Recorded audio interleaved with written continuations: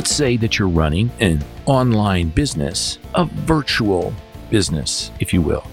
What would you say if I told you that how you set up the accounting for the virtual part of your business has as much to do with the success of that business than anything you might do in terms of running the digital platform itself?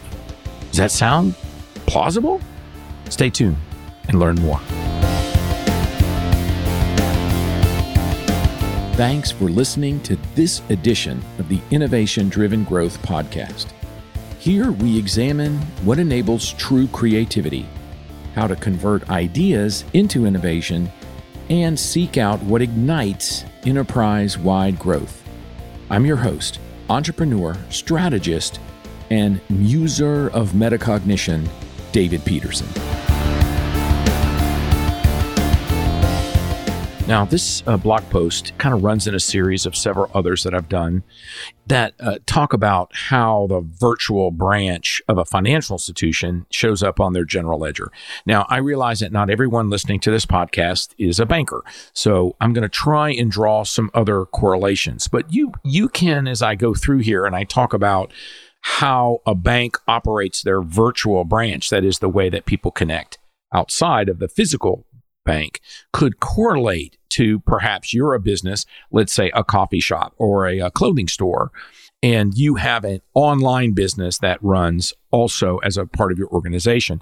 So I think the parallels are there. So all of this comes from the classes that I teach at the Graduate Banking School. And so again, I'm really focused for these financial institutions. They're sending their best and brightest, their future leaders to this banking school. And I really need them to understand how to treat the virtual branch. My point simply is that unless you set up the proper accounting for it in your general ledger, in your QuickBooks, in whatever you're using to manage your business, then you really don't know what the success of that is. So let me talk about this in the context of banking. So first, I'm going to define the virtual branch is the combination of all the digital services that a financial institution provides that allows customers to interact with that bank or credit union and utilize the services of that financial institution outside of a physical branch location. So the types of things that I include in the virtual branch would be consumer online banking, the corporate online cash management / treasury services, mobile banking. Anytime you're executing payments, whether that's bill pay or faster payments or ACH or wires or however you're transacting, and access to e-commerce, such as the EFT POS, the debit rails, the ATM network when you use your card at a point of sale or at an ATM. Now, there's other elements that probably could be considered as belonging to the virtual branch. Touchtone telephone banking is still very prevalent. A lot of organizations still have, even though it's considered to be dead, it's still robustly used in many financial institutions. Text banking, doing SMS, texting, is another service that might be a part of the virtual branch. It certainly would include any activity where you're doing an online account opening. Somebody is using, say, a mobile phone to actually open an account with your institution. I mean, for some financial institutions, they even put the call center where somebody's calling in for support or to do a voice transaction. They'll put that in the virtual branch. Whatever your organization decides to include in the virtual branch may not be as critical as how you treat the virtual branch. And so the specific elements there are, how is it represented on your general ledger? Where does it show up in your accounting system? How is the virtual branch represented or respected or valued within the senior management / leadership team? And how much buy-in and support does the virtual branch have from the highest levels, the CEO, or if you're a large enough organization to have, say, a board of directors? So let me paint this scenario. So let's suppose that you're a community bank. You have $250 million in assets. For those of you that are not familiar with banking, it's a pretty small bank. And there's 3 physical branches. And for our discussion, the physical branches are identified as the Elm Street branch, the Pine Street branch, and the Oak Street branch. Now, you also offer online account opening through a mobile app to bring on new deposit accounts. So let's talk about the following events. Number one, a customer comes into the Elm Street branch and opens an account. Where will that customer show up on the general ledger? Well, that's easy, right? It's the Elm Street branch. Scenario 2, customer goes online and uses the mobile online account opening tool to open a deposit account. Where does that customer show up on your GL? Well, now it depends on whether you set up a separate virtual branch on the GL for your online account opening. If you did that, then the customer would be placed into the virtual branch account on the GL. If not, this customer would default to whatever the main office is. So in this example, it would be the Oak Street branch. So let me just repeat that. If you had said anybody that opens an account online goes to a separate GL category, then that's where they'd go. But if not, all of these systems default to whatever the main office is. Again, regardless of the fact that it was done online. All right, scenario 3. A customer goes online and uses the mobile online account opening tool and opens the deposit, but subsequently never does any other transactions online. For them, let's say the Pine Street branch is very close to where they work, and so all of their transactions are done in that location. Where does that customer show up on your GL? Well, let's suppose that you have a virtual branch set up like we talked about in the previous example. And so the customer is going to show up on the virtual branch GL, not the Pine Street branch. But if not, that customer would go to the Oak Street branch, right? Because it defaults to the main office, even though the actual transactions the customer is performing are all done in the Pine Street branch. Fourth scenario, same customer in the first event who opened their account at the Elm Street branch actually then performs all substantively of their transactions online and never steps a toe in the Elm Street branch after that first visit when the account was open. Where does that customer show up on the GL? Almost every situation where I've tested this, the customer is still going to be stuck or located in the Elm Street branch GL. Now, I could go on, but here's the point. In your GL today, you are almost certainly not accurately aligning the actual activity of customers with where the related income and expense appear on the GL. In a perfect world, you would use the capability of your core accounting system to know where transactions are being originated and subsequently where all the income and expense activity occurs. And it would automatically allocate transactions across the GL categories, providing you with a hyper-accurate picture of income and expense for each physical and virtual location. Now, absent your accounting system doing this automatically, it would be really unwieldy to attempt to try and manually make those adjustments on any kind of periodic basis.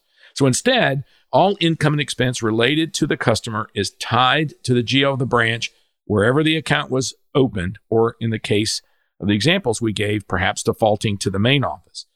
What the result of that type of posting is that it's almost certainly that your accounting system is grossly understating the impact of the virtual branch and significantly overstating the profitability of your physical branches.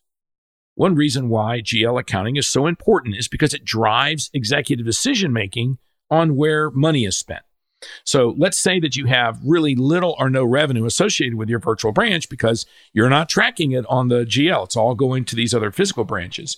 And then the VP of operations presents a proposal for an upgrade of your online banking and mobile platforms. It's going to cost, $200,000.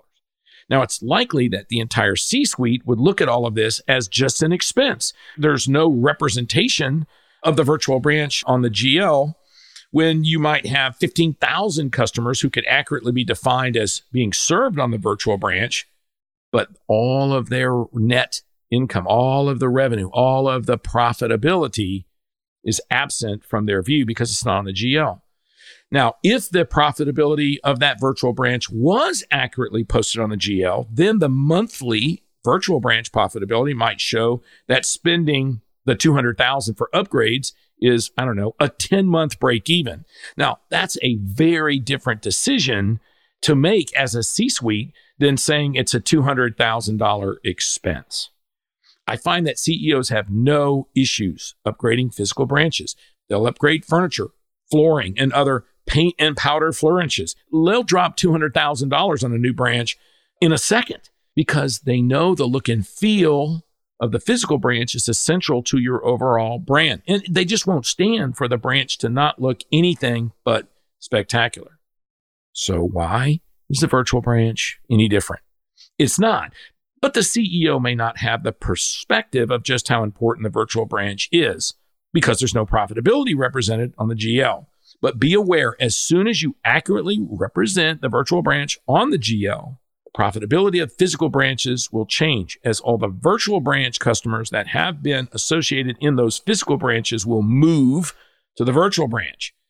And all of a sudden, that might change your decision to buy a bunch of new branch furniture. Now, do the Elm, Pine, and Oak Street branch have a branch manager? Of course. Who's the manager for the virtual branch? Now, for most financial institutions, there really is no single person that owns the virtual branch. There's no budget. There's no targets for customers, customer service, or profitability. No one is really in charge, so it's really not so odd that the virtual branch doesn't get any love. The virtual branch must have its own management and budget, no different than a physical branch. Who organizes events to be held at or on the virtual branch? Who decides about marketing and advocates so for the virtual branch? Who recommends the upgrades needed to keep the virtual branch running at peak efficiency with an exemplary customer experience? Assigning a senior vice president over the virtual branch as their only responsibility is a difficult decision for bankers because it flies in the face of traditional org charts. But defining what the virtual branch includes for your institution, like we talked about earlier, and then putting all of those functions and staff under a single person's leadership is the first step in enabling your virtual branch services to take off.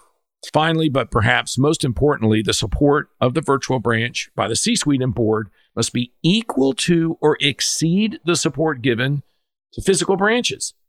The future of banking services is likely going to be more digitally oriented, translating to the fact that the customers you need to replenish those that you lose are young millennials and Gen Zs. Oh, here's a little sobering statistic for you.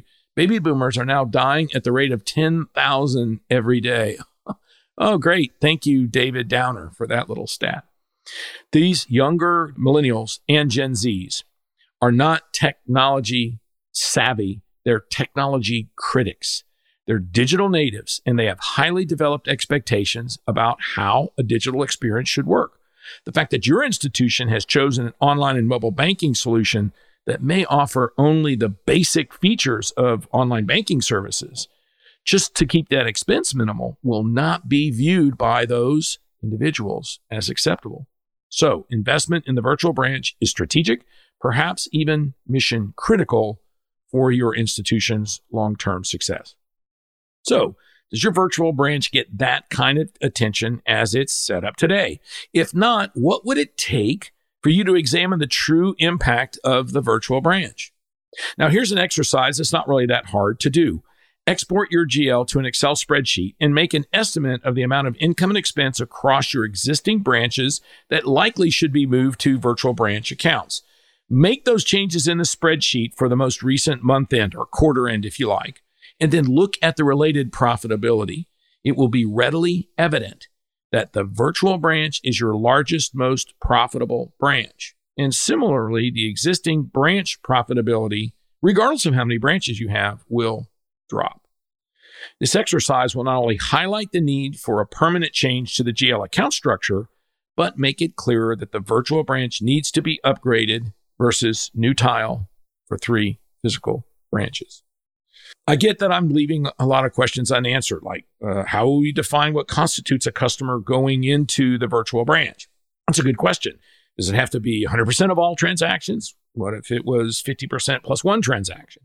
Maybe you'll settle on something like 60 or 70%, or online activity would in fact push a customer into the virtual branch on the GL. Now, these are, and many other questions are worth exploring. But think about how the virtual branch can be defined and codified on your GL. And then if you need to, if you want to talk about how to actually achieve this, reach out to me. My contact information is coming up. Let's have a conversation about it. I would love to hear your interest in getting true profitability and being able to really provide the level of support that the virtual branch deserves.